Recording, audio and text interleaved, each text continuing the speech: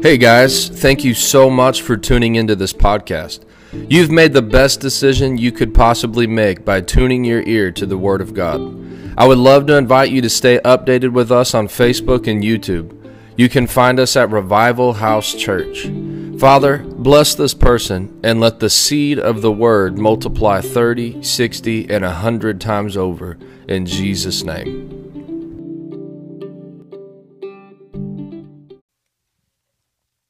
Amen. Well, tonight I'm continuing on Pillars of Pentecost. I've been in this series for weeks now on Wednesday night called Pillars of Pentecost, just giving you the fundamental pillars. You know, part of the reason for this series is especially in this day and age and time, how many of you guys know what I'm talking about? You got the Facebook apostles, the Facebook prophets, right? You got the person that it's like everybody's an apostle nowadays. You know what I'm talking about? You can walk up to somebody and they'll hand you a card. Oh, I'm Apostle Solomon. Really? An apostle? That's amazing. Where's your church? Oh, I don't have a church. What do you mean you're an apostle? That doesn't even make sense, right? Everyone's a prophet. Everyone's got a new dream from the Lord. Everyone's got a new word from the Lord. And here's the thing. You constantly see Christians kind of chasing after the newest thing, right? The latest, greatest thing. They're just chasing one new, Donald Trump's going to be back in the office for the 37th time in the last 2 years. And I'm not disregarding the prophecy and all of that, but you guys all agree, right? There's some real deal people and there's some phony baloney people. Are y'all with me? Come on, y'all with me? Okay. And so again, I'm not disregarding the prophecy, but what I am saying is don't get so hung up on chasing the latest, greatest, newest thing, freshest thing. You know, these are pillars. These are pillars you can build your entire life off of. You know, and it's great when God adds new things to us, but we need to really just get to the basics, the fundamental foundation of our faith and of our life. Amen. So that's what we've been going over, the pillars of Pentecost. We've talked about the pillars, exuberant worship, sanctification, being sanctified, baptism of the Holy Ghost. We've talked about, let's see, what did we preach on? The soon coming King, right? The second coming of the Lord Jesus Christ. Hallelujah. You know, it's really a shame that you have so many believers, they can spout off every, like I said, newest, latest, greatest prophecy that's come out in the last 2 years, but they have no foundation. You start talking to them about the soon coming King, they just have no idea. They can't even tell you anything about that. That's a problem, right? Okay, so tonight we're going to continue with this pillar. Tonight, the pillar that I'm going to share with you, I'm so excited because, guys, honestly, this is one of my favorite things to preach about. Who knows where I'm going? I love to preach about this so much that I wrote an entire book about it. I'm preaching on the doctrine of faith. The doctrine of faith. Hallelujah. And again, I'm not pushing this book, but I'm so just ecstatic about this. This is the first copy. They sent this to me. They said, here's the first physical copy. Make any final edits, and then send it back to us. And the actual book will come out December 20th. But this is the book. It's called You Can Have Mountain Moving Faith, Practical Steps to Realizing God's Promises in Your Life. Hallelujah. I'm so excited. So I want to just give you a quick history here. To keep you kind of up to date. So Pentecost, say Pentecost. What is Pentecost? So there was a new kind of, I should say, expression added to the church. It wasn't really necessarily new. It was just kind of a restoration.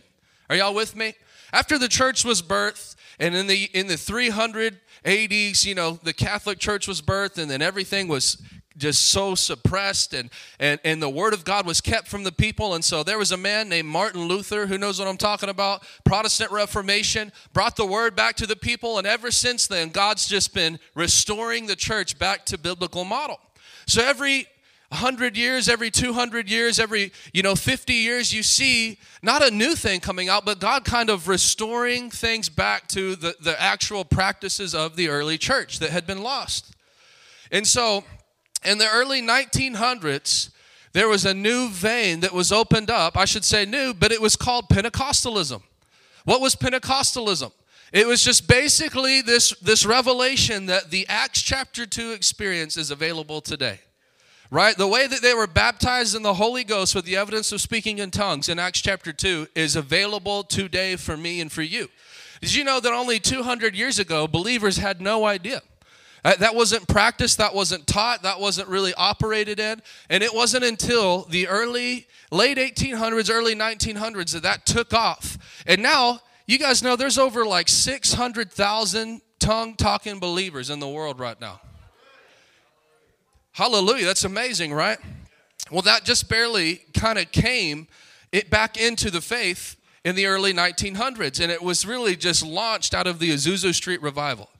Okay, so follow me here. Pentecostalism, the Azusa Street revival launched this new thing, this restoration of the church with the baptism of the Holy Ghost. A few years went on, and then they had what was known as the charismatic movement, which began to happen. That was where the voice of healing took place. T.L. Osborne, who's heard of T.L. Osborne? Hallelujah. T.L. Osborne, Oral Roberts, who's heard of Oral Roberts? Different men of God in that movement. And then, Sam shaking his head. You don't like Oral Roberts. I love Oral Roberts. Hallelujah. I'm just picking on you, Sam. I love you. And then a few years later, out of the charismatic movement, you had evangelicalism, which you had like Kenneth E. Hagin. Who's heard of Kenneth E. Hagin? So really, in this time, God brought the revelation back to the church, which is the doctrine of faith. I want you to say faith. Faith. Okay, so let's get right into this tonight. I have this really structured out where I hope that this will just make this super simple. This is just going to be a nutshell kind of introduction into what is the doctrine of faith. Okay, so write this down for number one. Faith. Write this down. Faith is a foundational doctrine in the Bible. You know, a lot of people have heard the term faith, but they don't understand that what faith is. They couldn't tell you what faith is, and they don't understand it's actually a foundational doctrine in the Bible. All right, look at Hebrews 6:1. It says, therefore, leaving the discussion of the elementary principles of Christ, let us go on to perfection, not laying again the foundation of repentance from dead works and faith toward God. All right, so he says these elementary principles. What does he list as elementary principles? He says repentance from dead works and faith, putting your faith in God. So these are elementary ABC doctrines of Christianity. Repentance, right? Faith, and then it goes on to list others, but I just want you to see that. The elementary principle, putting your faith toward God. Amen. So faith is a foundational doctrine according to the Bible.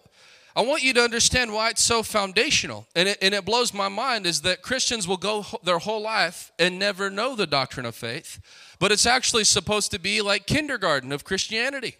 It ain't supposed to be something that you learn 20 years down the line. It's something you're supposed to learn when you're just a baby, right? At elementary school. You have to complete elementary before you can get into high school, before you can get into graduate school. Are you with me? And so, you wonder why so many Christians stay immature and they can't ever grab a hold of deeper things. It's because they have no foundation of the elementary things. So why is it so elementary? You need to understand this, that faith, without faith, you cannot please God. Look at Hebrews 11:6.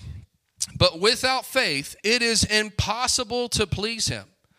For he who comes to God must believe that he is, and that he is a rewarder of those who diligently seek after him. Right? So here's kind of my point with this. Would you guys all agree with me?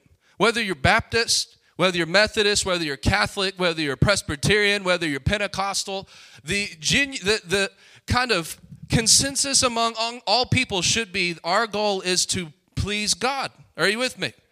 It's like it doesn't matter what branch of Christianity you are, everybody should agree. What is our goal? What should we strive to do? You could say please God, and everybody would agree with that, right?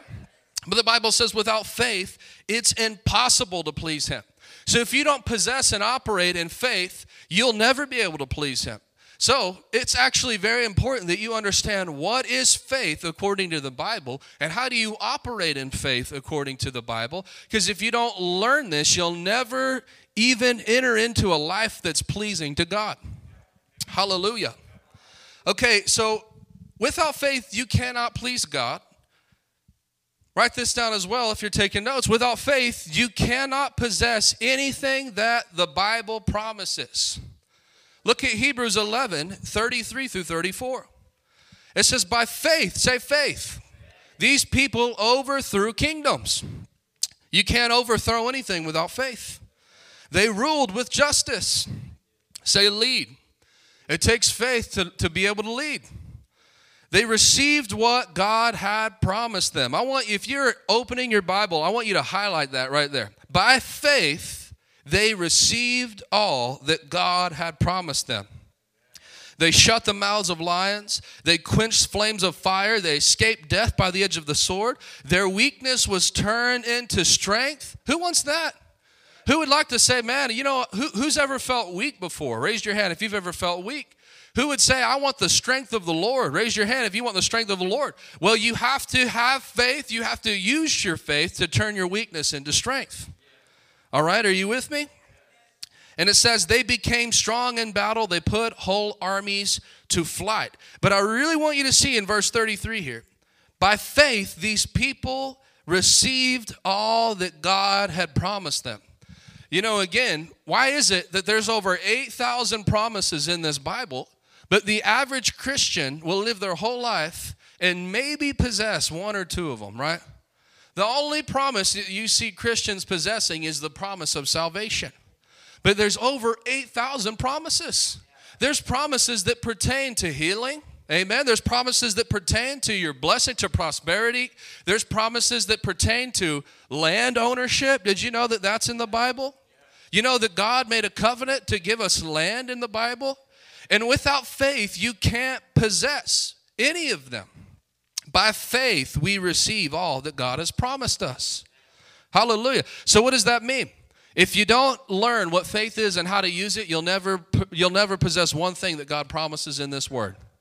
Amen. It doesn't do any good that God just said it. You have to possess it. You have to receive it. And that's where faith comes in.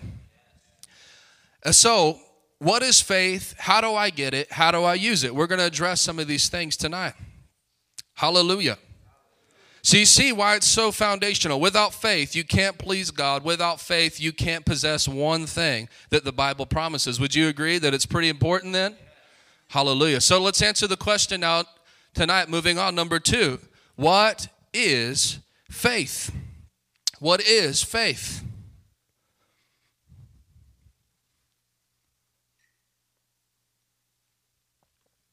If you would, media team, thank you. What is faith? Faith begins with being fully convinced of God's word. So before I really explain to you what the Bible says faith is and understanding what faith is, the foundation of faith is being fully convinced of God's word. That's where faith starts. Amen. So listen, let's just put this together. If you're going to receive everything that the Bible has promised, where does it start? How do I do that? You have to start with this foundation. You have to become fully convinced of God's word. Amen. Look at Romans 4, 20 through 21. This is a wonderful example of faith that I've seen in the scripture. A great kind of scriptural definition. It says, Abraham never wavered in believing God's promise. In fact, his faith grew stronger, and in this he brought glory to God. Verse 21. This verse right here will totally change everything if you'll grab a hold of it. He was fully convinced that God is able to do whatever he promises. Fully convinced. Say fully convinced. That's where faith starts. If you can get to that point, guys, I'm telling you, I'll say the same thing Jesus said. You're not far from the kingdom right there. You're not far from just seeing mountains move and miracles and testimonies coming to pass in your life. If you'll just come to the point where you're fully convinced that God is able to do whatever he has said in this word. That's the beginning of faith. That's the foundation of faith. Hallelujah. Give you some more examples. Look at Luke chapter 1, 36 through 37. What's more, your relative Elizabeth has become pregnant in her old age. People used to say she was barren, but she has conceived a son, and it is now in her 6th month. For the word of God will never fail. I want you to just put that verse up, hold it right there. For the word of God will never fail. The word of God will never fail. Luke, same verse in the New King James, it says, for with God nothing will be impossible. For with God nothing will be impossible. So this angel came to Mary and told Mary that her cousin, I think it was her cousin, her aunt, Elizabeth, was pregnant with John the Baptist. She was an old woman. She had become pregnant. And he tells her, he says, that the word of God will never fail. So basically it just means this. If God has said it, it is fact. Amen. If God has said it, it is fact. And that's what the angel is essentially telling to Mary here. You know, Mary could have came back in the natural and said, oh, angel, you don't understand. My Aunt Elizabeth or my cousin, whatever she was of relation to Mary, she's old, right? It's impossible for her to get pregnant, right? She's actually like medically past that point in her life, right? She could have argued, but the angel said, listen, I don't care how old she is. Ask Abraham. Ask Sarah. If I said that she's going to have a baby, then I don't care. None of the natural, logical things matter at all whatsoever. If I said it, he said this, whatever God, it says this, the word of God will never fail. Hallelujah. That means it'll always come to pass, and he is always able to carry out everything that he says. Hallelujah. So that you just understand, faith begins with being fully convinced of God's word. So here's the conclusion of that. Faith begins by settling the word as a fact in your heart. And being fully convinced that if the Bible says it, it settles. It is settled. Amen. If the Bible says it, that settles it. Say that with me. Say, if the Bible says it, say, that settles it. Hallelujah.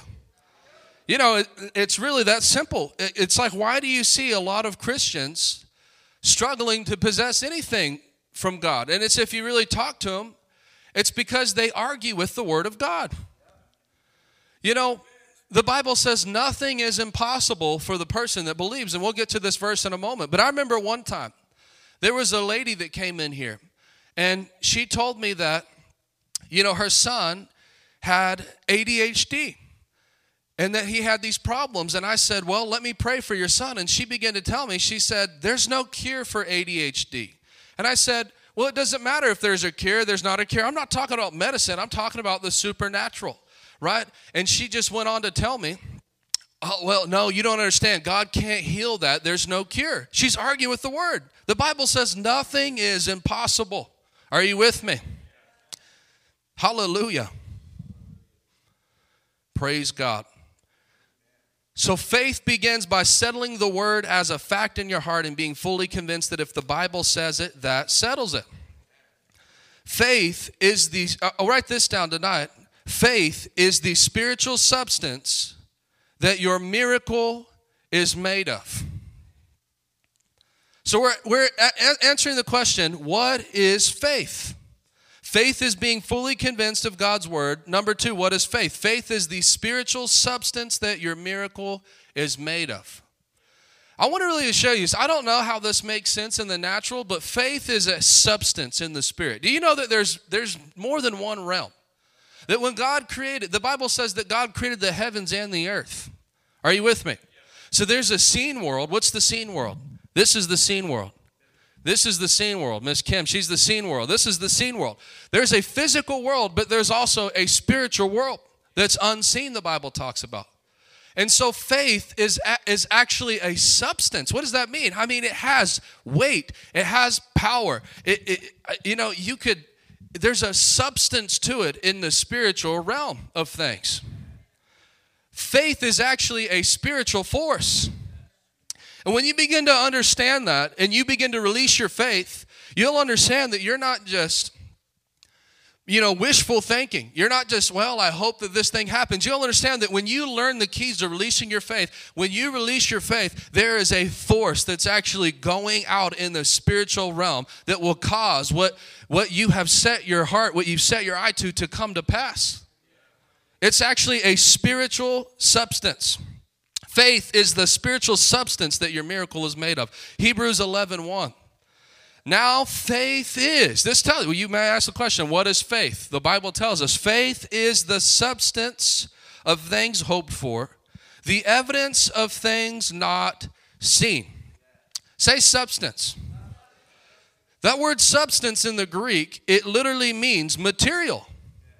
Look at that. Listen, let's put that word in this line here. Faith is the material of things hoped for.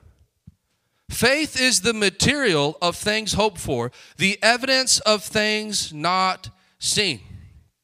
I asked the Lord about this verse to help me understand it a while back, probably a year or so ago, and I literally just had this vision. I don't know if it was an open vision, but the Lord just showed me kind of a picture of how this works. So say material. So in this picture, in this vision kind of that the Lord gave me, where I was playing out in my head, I saw myself praying. I saw myself get down on my knees, right? And I'm sitting here, and I begin to pray. And as I pray, the thing that I was hoping for, right? Because get this, faith is the material of the thing that you're hoping for. So first, I know I'm rabbit trailing a little bit, but you have to pinpoint what is it that you're hoping for, right? What is it you're praying for? Has anybody ever prayed for something? Yes, everybody has. Faith is what that thing's made of. Okay, so think about this. Let's say me and my wife, we lived out in the middle of the country and we needed a car.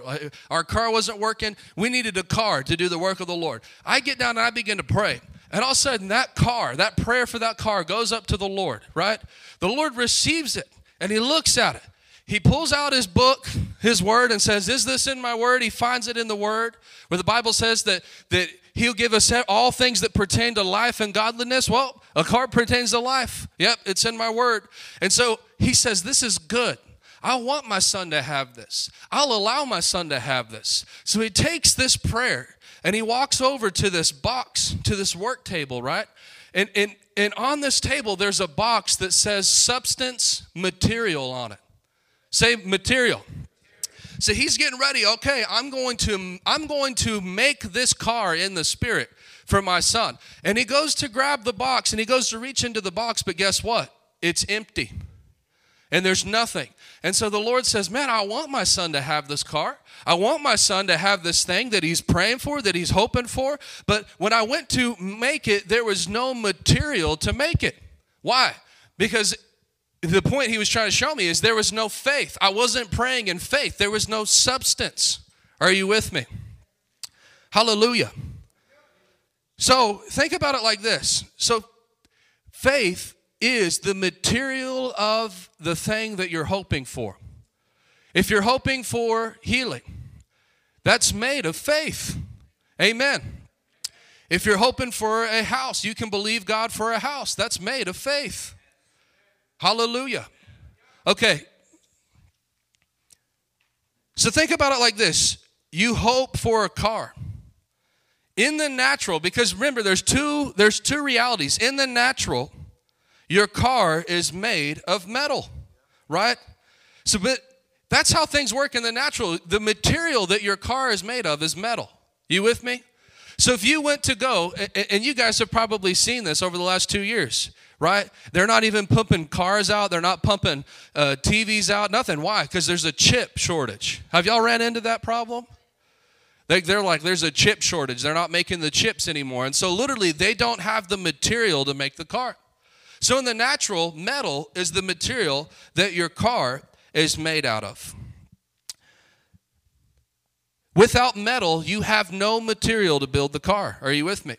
But in the spirit, faith is what your car is made out of. So in the spirit, if there is no faith, there is no material to build a car. You see? Does that make sense to everybody? So faith is not just a positive way of thinking. It is a spiritual substance. Hallelujah. It's a spiritual substance. So I want you to write this final concluding point down for this. When you receive God's word and put it to work in the Spirit, a true spiritual force or substance is released. When you begin to use your faith and you learn how to use your faith, a true spiritual force and substance is released. Hallelujah. Hey, if you guys are going to make noise, go sit on the back row, okay? Be quiet. Thank you. I love you. I'm happy you're here, but we need to not distract people. Hallelujah.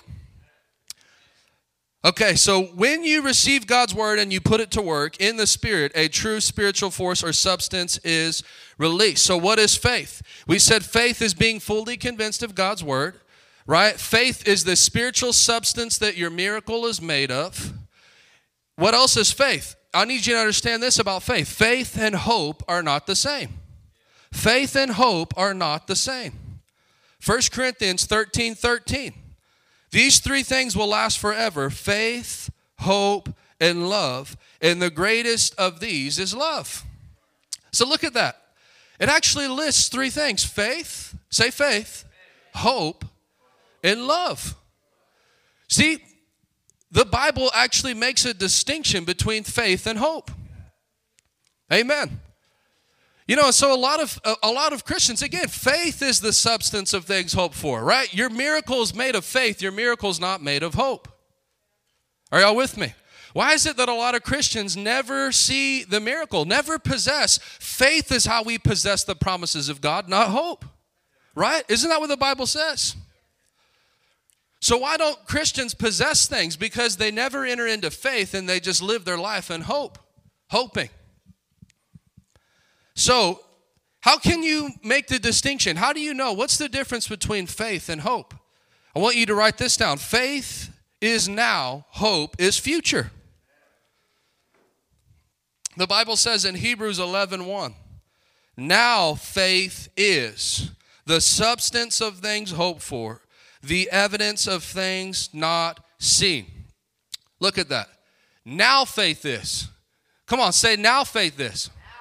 Say now faith is. Come on, I want you to turn to somebody and say now faith is.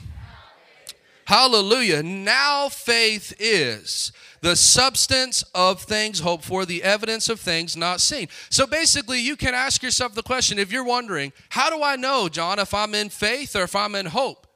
If you're not believing for now, then you're not in faith. You know what I mean? So let's think about it like this. Whenever it comes to healing, you talk about God's promises for healing. You hear Christians talk and they'll say things like, well, I believe that God is going to heal me. Going means what? Future tense, right? So if faith is now and hope is future, and if they're saying God's going to heal me, what does that mean? They're hoping, they're not in faith. Faith possesses it now, today. Faith says, no, it's not for the future, it's for right now. Hallelujah. Hallelujah. And it's by faith that we possess all that God has promised us. Now faith is. So say it one more time. Say faith is now. So understand this. If it's not now, it's not faith. If it's not now, it's not faith. Well, man, I'm telling you, I believe one day I'll enter into prosperity. No, you won't. I'm telling you, no, you won't. Because that's hope. Faith is possessing the promise of God for today. You know, think about how this works. Salvation. What if you spent your whole life saying, well, maybe one day I'll be saved? What'll happen if you die? Are you going to be saved? No, you won't be saved. If you just constantly wake up every day and say, well, I'll be saved. Tomorrow's my salvation. Tomorrow I'll get saved. Next week I'll get saved. Next month I'll get saved. And you live your whole life just putting it in the future tense, you'll die. And guess what? You'll never receive salvation. What do you have to do to just receive salvation? You have to possess it. No, it's available for me now. All I have to do, I possess it for today. I possess salvation right now by faith. So faith is now. If it's not now, it's not faith. Hallelujah. Amen. Again, you can always identify if you're in hope or faith. If you're thinking about the things that you're believing for. Who's believing for anything in here? Come on. If you think about the things that you're believing for and you think words like one day, You think words like, I'm waiting on God, and you say things like that, well, one day I'll get it, or I'm just waiting on the Lord to bring it to me, you'll never possess it. That's hope. That's not faith. Hallelujah. By faith, not hope, we possess the promises of God. Amen. By faith, not by hope, we possess the promises of God. That was Hebrews 11:33. By faith, these people overthrew kingdoms, ruled with justice, and what? Received what God had promised them. Hallelujah. So we have to learn how to use our faith, right? We have to learn what is faith. It's by faith we get it now. If we don't learn how to use our faith, we'll never get it. You know, and I'll also go ahead and tell you this, that the only thing the Bible tells us to hope for is the resurrection. The resurrection is the only hope in the New Testament. Because you can't use your faith to possess the resurrection, right? I can't come up here and say, by faith, Jesus is coming back tomorrow at 12 o'clock. Well, if I say that, we already automatically know he ain't coming back tomorrow at 12 o'clock because the Bible says no man knows the hour of the day. No, the angels, the Son doesn't know, only the Father knows, right? So that's the one thing that we don't use our faith to possess. That's the one thing we're looking forward to. That's the one thing in the Bible that the Bible says that God will fulfill in his own time. That's the only thing. Guys, say that's the only thing. The resurrection is the only thing that God has promised to fulfill in his own time. What does that mean? Every other promise in the Bible has to be possessed by faith, and faith is now. Hallelujah. You know, you have to begin. Where does this start? It starts with being convinced of God's word, settling God's word in you. You know, if I would have stayed in hope, we would have never had this building. You know, think about this. When we were going to launch this church and it was time for us to get this building and all these things had to happen, if I would have lived in the mindset of, well, one day when God gets ready, amen, he'll send me a building when he's good and ready to. When God's good and ready, I'll get a building. Guys, I'm going to tell you right now, I'd be meeting in someone's living room today. But we had to, as a church, come and say, actually, no. The Bible says wherever our foot shall tread will be on land that he's already given to us. So we started stomping around this church. We started claiming it in the name of Jesus. We were fully convinced that God had promised us property in Jesus' name. And guess what? We used our faith to possess it. Not tomorrow, not next year, not 5 years from now. Now faith is the substance of things hoped for. Hallelujah. So, by faith, not by hope, we possess the promises of God. I'll give you two scriptural examples. Blind Bartimaeus. Mark 10:51-52. There was a man that was blind, and he started screaming, Jesus, Jesus, Son of David, have mercy on me. Jesus pulls him out and says, what do you want me to do for you? Jesus asked. My rabbi, the blind man said, I want to see. Jesus said to him, go. For your faith has healed you. And instantly the man could see, and he followed Jesus down the road. How did Bartimaeus get healed? By faith. Say faith. Your faith has healed you. Does it say your hope has healed you? Nope, your faith has healed you. You know, you think about blind Bartimaeus. What was the simple faith that he used? Blind Bartimaeus didn't sit on that ledge and think, well, one day when God's ready, he'll heal me. Was that what blind Bartimaeus did? One day in the future when God's ready, I'll get my sight back. No, he started screaming and he went to Jesus and believed that, faith, my healing's not tomorrow. It's today. It's right now. And when he just simply believed, Lord, I'm going to receive it right now. I want to see. And he put his believing into present tense. Guess what? Your faith has made you whole. Hallelujah. Look at the woman with the issue of blood. This woman reaches out and touches the robe of Jesus. And then she got healed. Virtue went out from him, and it says that it healed her. It went into her body. The bleeding stopped immediately. This is Mark 5, 33 through 34. Then the frightened woman, trembling at the realization of what had happened to her, came and fell to her knees in front of him and told him what she had done. And he said to her, daughter, your what? Faith has made you well. Go in peace. So when you read Hebrews 11, it says everything that anybody ever did in this word, they did it by faith. When you read the miracles of Jesus, Matthew, Mark, Luke, and John, every single person that received a miracle from Jesus received it by faith. It's by faith we possess the promises of God. So how many of y'all know it's pretty important that we understand this, why the Bible calls it a fundamental elementary doctrine? Why would God say that? Because obviously he didn't intend for Christians to live a life never possessing one thing that he promises. Hallelujah. Praise God. So here's the conclusion with this. Many people don't possess the promises of God because they remain in hope and never enter into Bible faith. Many people don't ever possess the promises of God because they remain in hope and never enter into Bible faith. Hallelujah. Okay, so faith, say faith. I helped you explain faith is this spiritual force. Faith is the thing that your miracle is made of. And I want to help just solidify some things in here. Because again, you have to be fully convinced of God's word. If you're teeter-tottering around saying, well, I don't really know if God wants me to have it, right? If you're not fully convinced that God has promised you property in the word, you'll never possess property. Like, you'll never possess it from God. You could go to a bank and then get a big loan and be indebted your entire life and have all of these issues, and you could figure out a way to get things, but you'll never supernaturally possess one thing if you're teeter-tottering on the word.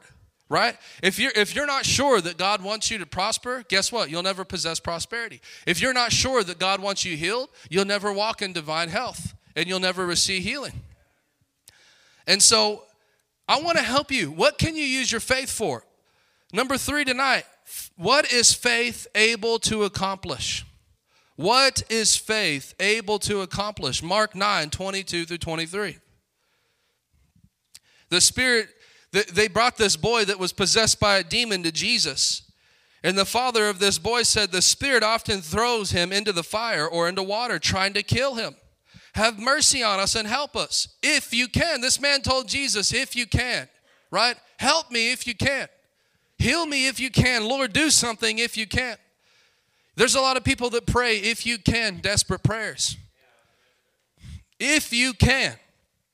The Lord says this, what do you mean if I can?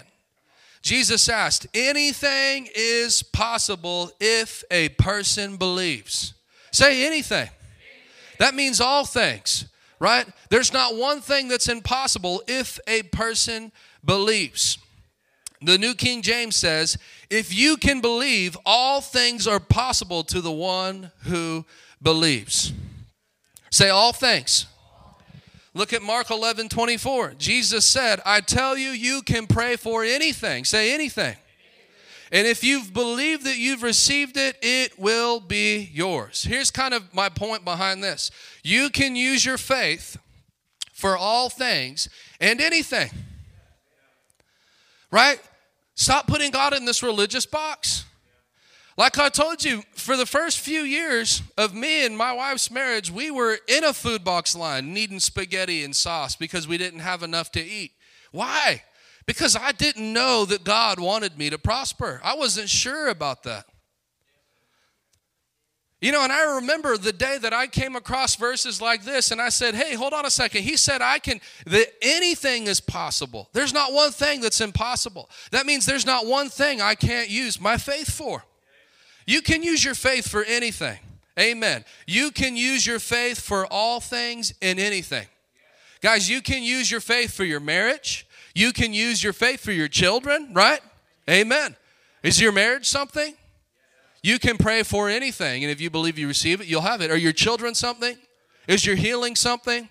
Is your finances something? Is deliverance something? Come on, somebody.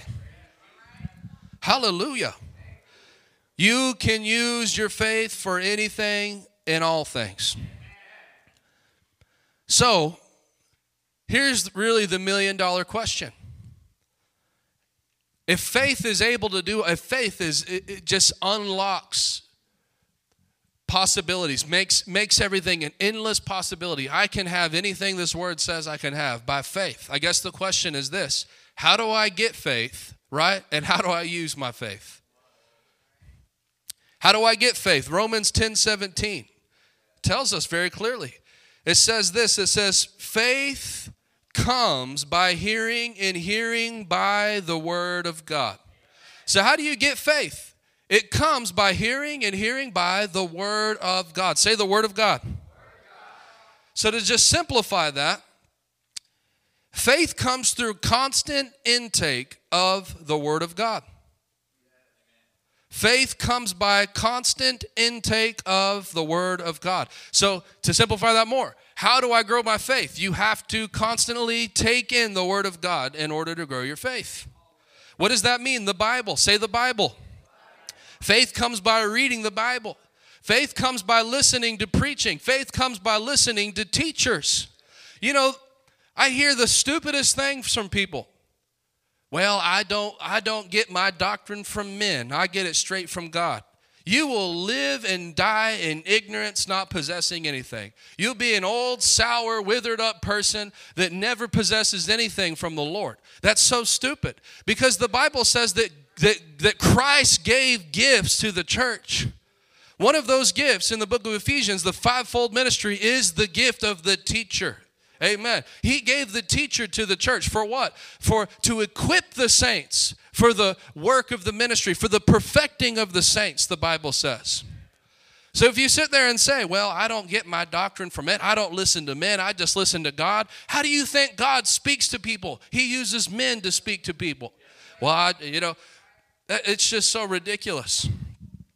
Hallelujah. Don't ever get into that lane, okay? Look at anybody that's ever gotten that lane and look how their life has turned out. And then I'll tell you a rule that I live by. The Bible says you'll know a tree by its fruit.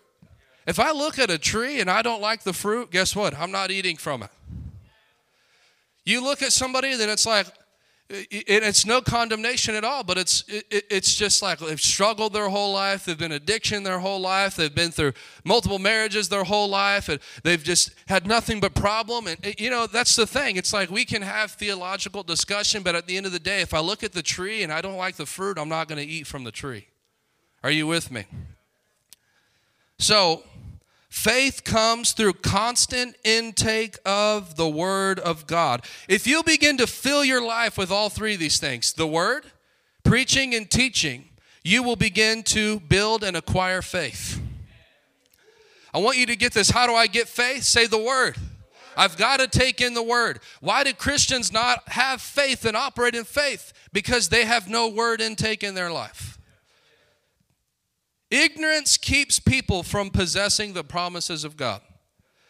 You know, that word ignorant, it's not a demeaning word. It just simply means uneducated, uninformed. Look at Hosea 4:6. This is a condensed version, but it says, my people are destroyed for a lack of knowledge. My people are destroyed for a lack of knowledge. What does that mean? You can't have what you don't know. If you spend your whole life being a lazy Christian that says, I'm not going to make the Word of God a priority in my life, guess what? You'll spend your whole life ignorant of a ton of things that God has promised in this Word. And then what the Bible says is at the end of your life, you may have lacked and suffered things, and it wasn't because God didn't want to give it to you. It wasn't because God wanted you to suffer. It says, for a lack of knowledge, my people perish. You can't have what you don't know. Many people will spend their entire lives lacking things they could have today. Hallelujah. Why? Why will they lack things that they could have today? Is it because God doesn't want to help them? No, it's because they remain ignorant of the word. And because they remain void of the word of God, they don't possess the substance of faith. Because they don't possess the substance of faith, they don't possess one promise that comes from God. Hallelujah. Look at Proverbs 19:20. It says, get all the advice and instruction you can, so that you will be wise the rest of your life. This should really be every single person's approach. You know, you don't have to tell a person. The Bible talks about there's a fool, right? And then there's a wise. There's a person that's a fool and there's a person that's wise. It says the wise, they chase after knowledge. They chase after wisdom like silver and gold. You have to try to beat the fool with a rod across their back. You know, don't be a Christian that's a fool, where somebody's constantly having to beat you and whip you, and you don't see value in the Word of God. Are you with me? You should have this mindset that I'm going to live every day. It says get all the advice and the instruction that you can. I want to learn. I want to know. A person that wants to learn and wants to know, you don't have to force them to chase after knowledge. Are you with me? You have to decide the type of person that you want to be. I love to constantly listen to preachers and teachers and other pastors and other great ministries. Why? Because I'm hungry for knowledge. I personally want knowledge. And the Bible says that if you'll possess knowledge, that shall honor you. That wisdom and knowledge actually offer you long life and riches and honor, according to the book of Proverbs. Hallelujah. So how do I get faith? Say the word. You've got to begin to consume this word. And as you begin to consume this word, guess what will happen? You'll start reading things and saying, oh my gosh, I didn't know that was in there. Oh my gosh, look how Jesus healed these people. Look what did you know, John? Did you know, Pastor John, these things that are written in this word? And all of a sudden the light bulb will begin to come on. And you'll be like, oh my goodness, I have been living in so much less than what I could have been living in. So that's how you get faith. Now let's answer this question. How do I use my faith? How do I use my faith? And I'm going to tell you this, that the problem with many Christians is not that they don't have faith, it's that they don't know how to use the faith that they actually possess. Because the Bible doesn't just say that it's just by possessing it. You have to actually use your faith. You need to learn how to use your faith. And this is what a lot of people don't know. You know, they'll just be like an endless reservoir. That if you could look at Christians, there's some Christians, man, they know this Bible. They've been reading it their whole life. And if you could see them in the Spirit, it's like they're plumb full. They're about to throw up. They may have so much faith. But they don't know how to release what they have. Amen. And I'm going to tell you this too. The problem with a lot of people is that it's not that they don't have enough faith. Write that down. People always take this message and they'll say things like this. You mean to tell me that I'm sick because I don't have enough faith? No. I'm actually going to tell you the opposite. It's probably not that you don't have enough faith. It's just probably simply you're not using the faith that you have properly. And I'll show you the formula. I'll show you the principles in the Word of how this works. People have faith. They don't know how to use it. But it's not that you don't have enough. Look what Jesus said in Matthew 17, 20 through 21. He says, you don't have enough faith. I mean, well, that sounds contradictory, but keep reading. Jesus said, I tell you the truth, if you had faith even as small as a mustard seed, you could say to this mountain, move from here to there, and it would move, and nothing would be impossible. Say nothing. That's pretty amazing right there. So basically, he was rebuking them. He wasn't saying, you guys need to get some high level of faith. He's saying, you guys don't have any faith. You don't even have a mustard seed of faith inside of you. Did you know this? That it's not that you don't have enough. If you just have a mustard seed size of faith, it says that you could move mountains with a mustard seed of faith.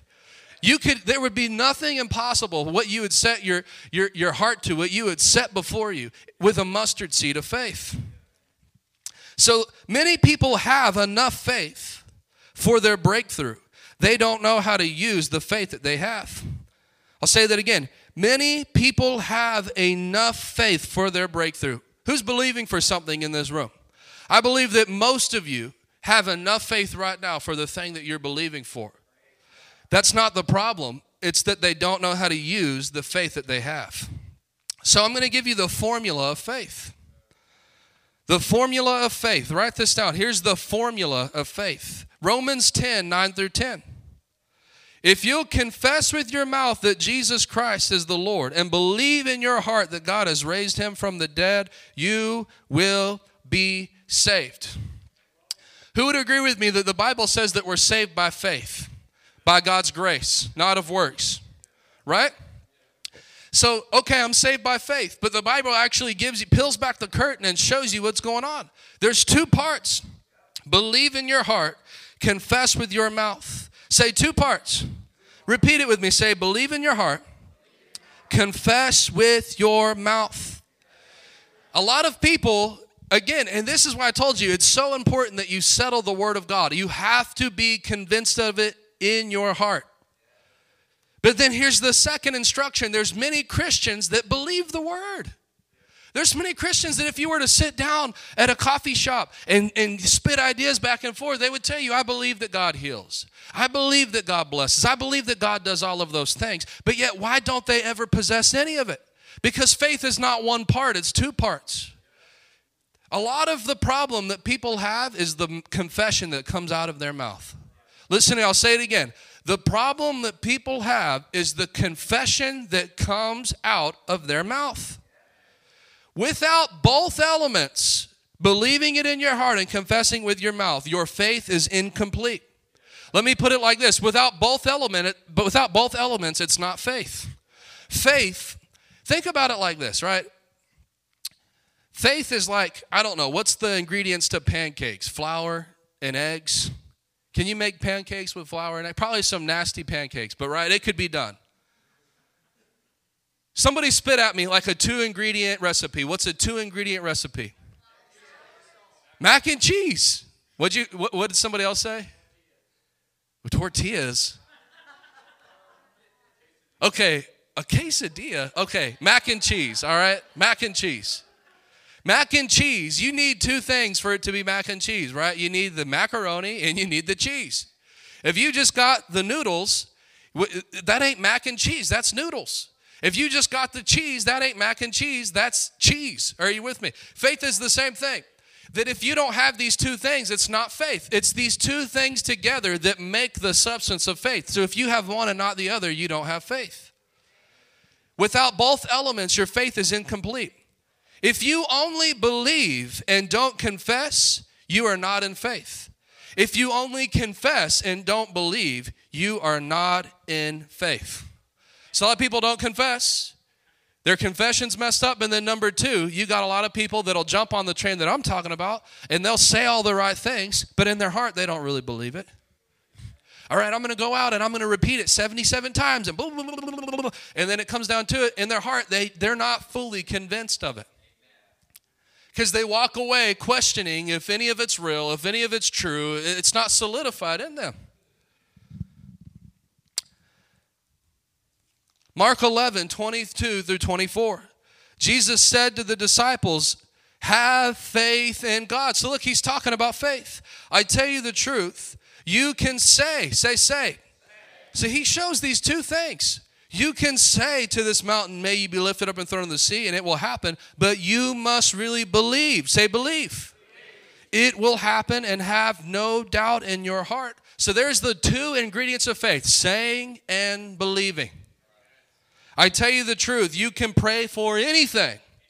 Say anything. How can I possess anything whatsoever from God? Believe it and then confession. You can pray for anything, and if you believe that you've received it, it will be yours. Did he say it might be yours? No, it will be. It will be yours. Hallelujah. Thank you, Lord Jesus. I love the New King James. He says, whoever says to this mountain, may you be removed and cast into the sea, and does not doubt in his heart, but believe those things which he says will be done, he will have whatever he says. Therefore I say, whatever things you ask when you pray, believe that you receive them and you will have them. Man, that's amazing. You know, think about in the context, another version in the Gospels, another account of this same story was given where Jesus cursed a tree. He cursed a fig tree. He literally went to go get figs from this tree, and then there was no fruit on it, and he cursed it, and he walked away. And it says, the next day they were passing by, and they saw that the tree had withered up from the roots and died. And they were like, look, Lord, it's dead. Look what happened. And then he goes on to say, yes, and I tell you, nothing's impossible. Because I declare this, if you'll believe what you say and do not doubt, and you'll confess, you could say to this mountain, may you be lifted up and thrown into the sea. And if you believe in your heart and do not doubt, if you believe those things which you say and do not doubt, you'll have the things that you say. Therefore, you can pray for anything, and if you believe that you've received it, you'll have it. Anything. Hallelujah. So I'm going to kind of simplify this, all right? This is the formula to getting results in your life. I'm going to give you 4 pieces of this. I'm going to basically break down this whole teaching now into 4 very simple points. What do you need to do? Number 1, you need to identify what it is that you're believing for. Amen.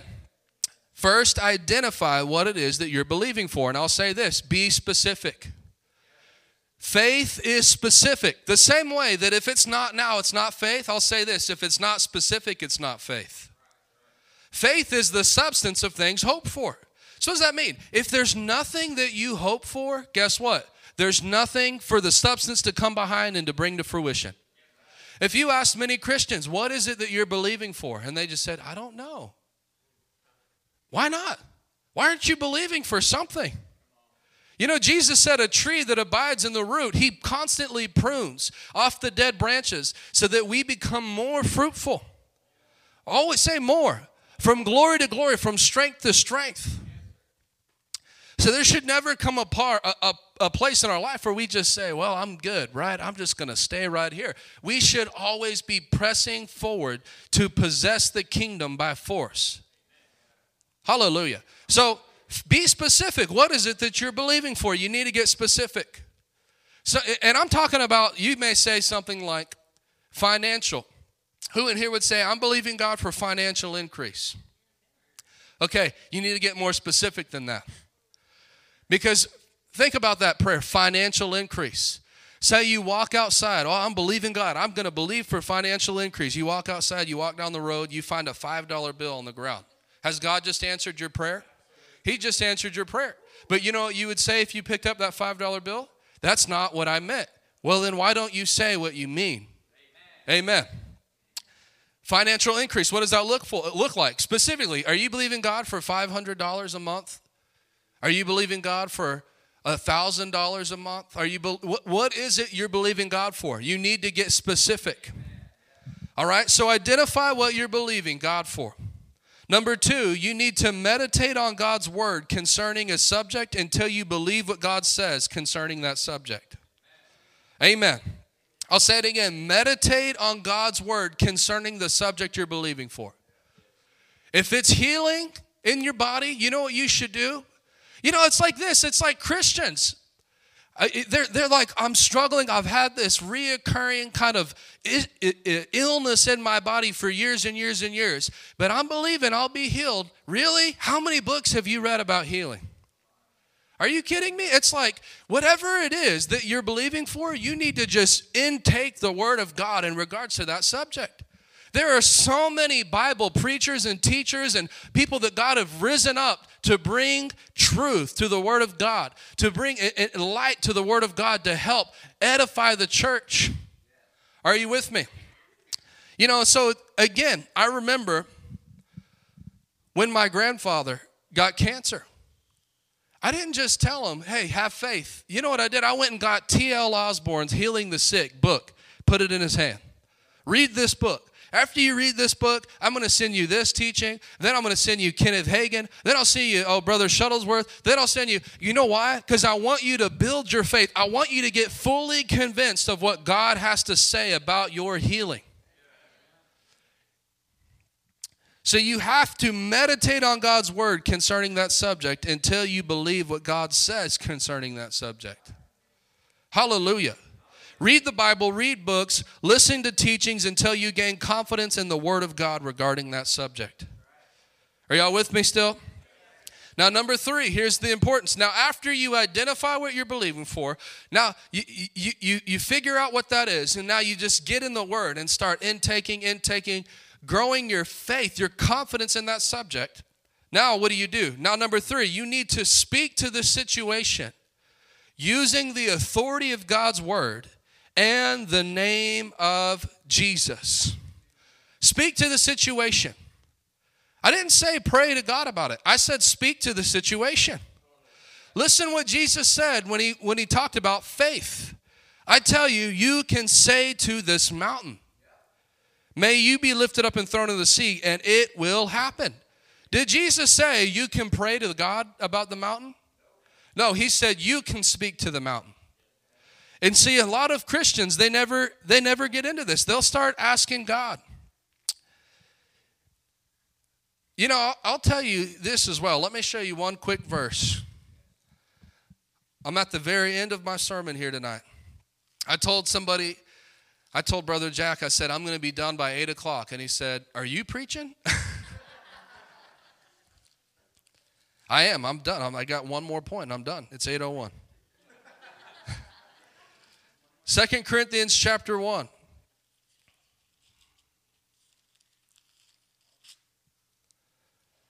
It says in verse 18, as surely as God is faithful, our word does not waver between yes and no. For Jesus Christ is the Son of God. He does not waver between yes and no. Get that. God does not change. He doesn't waver. That means that he never said yes to something in this word that he says no to today. If Jesus in Matthew, Mark, Luke, and John said yes to healing every single time, why do we get the idea that somehow the Bible says that the Son of God is the same yesterday, today, and forever? Why do people say, I went to the Lord for healing and he told me not right now? Are you kidding me? He doesn't waver between yes and no. And he says, he is the one whom Silas, Timothy, and I preach to you as God's ultimate yes. He always does what he says. For all of God's promises have been fulfilled in Christ with a resounding yes. And through Christ our amen, which means yes, ascends to God for his glory. Hallelujah. All of God's promises have been fulfilled in Christ. Say they have been. That means everything that God has to give, he already gave us in Christ Jesus. We're not waiting on God to prosper us. In Christ, he gave us prosperity. We're not waiting on God to heal us because the Bible says that by his stripes we were healed. We're not waiting on God to bring us deliverance. We're not waiting on God for addiction to be broken off of our life. In fact, a lot of people spend time going to God. Lord, will you give me this thing? Will you do this for me? And they don't understand that God's actually saying to them, I've done everything that I'm going to do in regards to that subject. If you were to go to the Lord about healing, say, Lord, will you please heal me? You know what he would do? Point you back to the stripes of Jesus Christ. I paid for your healing right here. This is everything that I was going to do. I finished it. It's done. When the Son of God said, it is finished, he meant it. Hallelujah. So that's why he said, speak to the mountain. You don't have to go to God about it because it's settled. Right? And I'm not talking about leaving God out of the picture, but I'm saying, stop praying about things that God's already given us the resolution to. Hallelujah. Speak to the situation. What is it? Your healing. Is it your marriage? Is it your life? Is it a car? Is it a house? Is it a property? You speak to it. Lord, please help me. No, he's already given you all promises in Christ. What if you started speaking to your body? I command you, flesh, to be healed in Jesus' name. I command you, you will line up with the word of God. You are healed in Jesus' name. You say, well, I'm in a cycle of poverty. What if you started speaking to that demon? What if you started sowing seed like the Bible says and speaking to that demon saying, you must be broken off of my life. I'm not going to ask God to break me out. I'm going to tell you, devil, get your hands off of me in Jesus' name. You know, even your children and your marriages and things in your life, stop asking, Lord, please do. No, you just keep speaking the word of God. You devil, you lying spirit, you deceiving spirit, get your hands off in Jesus' name. He said, speak to the mountain. Hallelujah. Speak to the mountain. Speak to the situation using the authority of God's word. That means I know what the word of God says in regards to this subject. And then you speak using the name of Jesus. And Jesus said in John 14, John 15, and John 16, you can ask anything using my name, and it will be done for you. Hallelujah.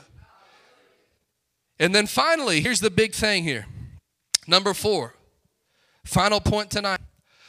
Once you identify what you're believing for, once you meditate on God's word concerning that subject, once you speak to that situation directly, do not speak in unbelief to counter your confession of faith.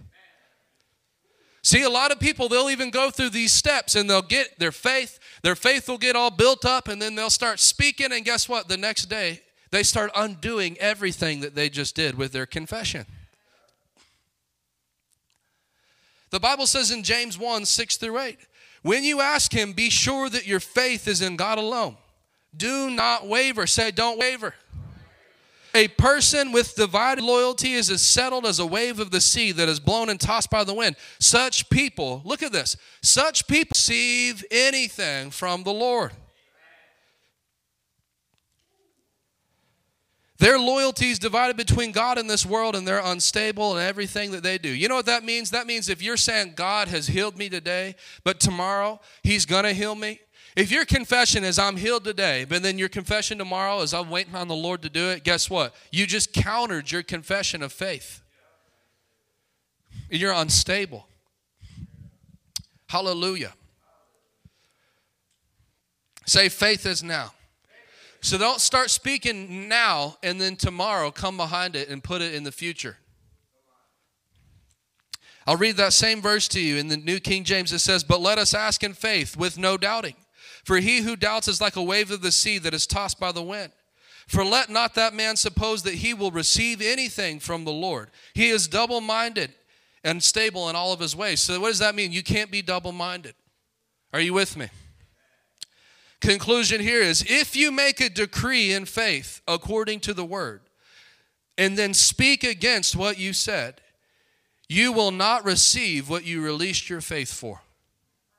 If you make a decree in faith according to the word and then speak against what you said, you will not receive what you released your faith for. Hallelujah. Hallelujah. Amen. Let me pray over you guys tonight. If you will, stand to your feet. And I'm going to dismiss you. To stand to your feet and lift your hands to the Lord. Come on, did this help anybody tonight? Hallelujah. Father, I thank you for your word. I thank you for your promises. I thank you that they're true, that we believe them, they're settled. And I thank you by faith, people are going to begin to possess the promises of God in this room. In Jesus' name, they'll possess healing. They'll possess prosperity. They'll possess promotion from the Lord. They'll possess deliverance from the Lord in Jesus' name. They'll possess restored marriages in Jesus' name. They'll possess restored children in Jesus' name. Their children will serve the Lord in Jesus' name. Sicknesses in their children will flee in Jesus' name. Anything and all thing that they set their faith to, they shall possess in the mighty name of Jesus Christ, because your word never fails, that you are able to accomplish everything that you've said, and that it never returns void. It will never be taken away. It will never be retracted. For the grass withers and the flowers fade, but the word of the Lord remains forever in Jesus' name. Hallelujah. If you believe it and you receive it, just give the Lord a shout of praise tonight. Hallelujah. Lord, bless them for being hearers of the word in Jesus' name. If you would like to sow a seed or partner with this work that the Lord is doing, check out the description of this podcast or go to www.rhctx.com/give. You can find all the ways to give on that page. Thank you so much for tuning into this podcast. Until next time, this is John Wallace.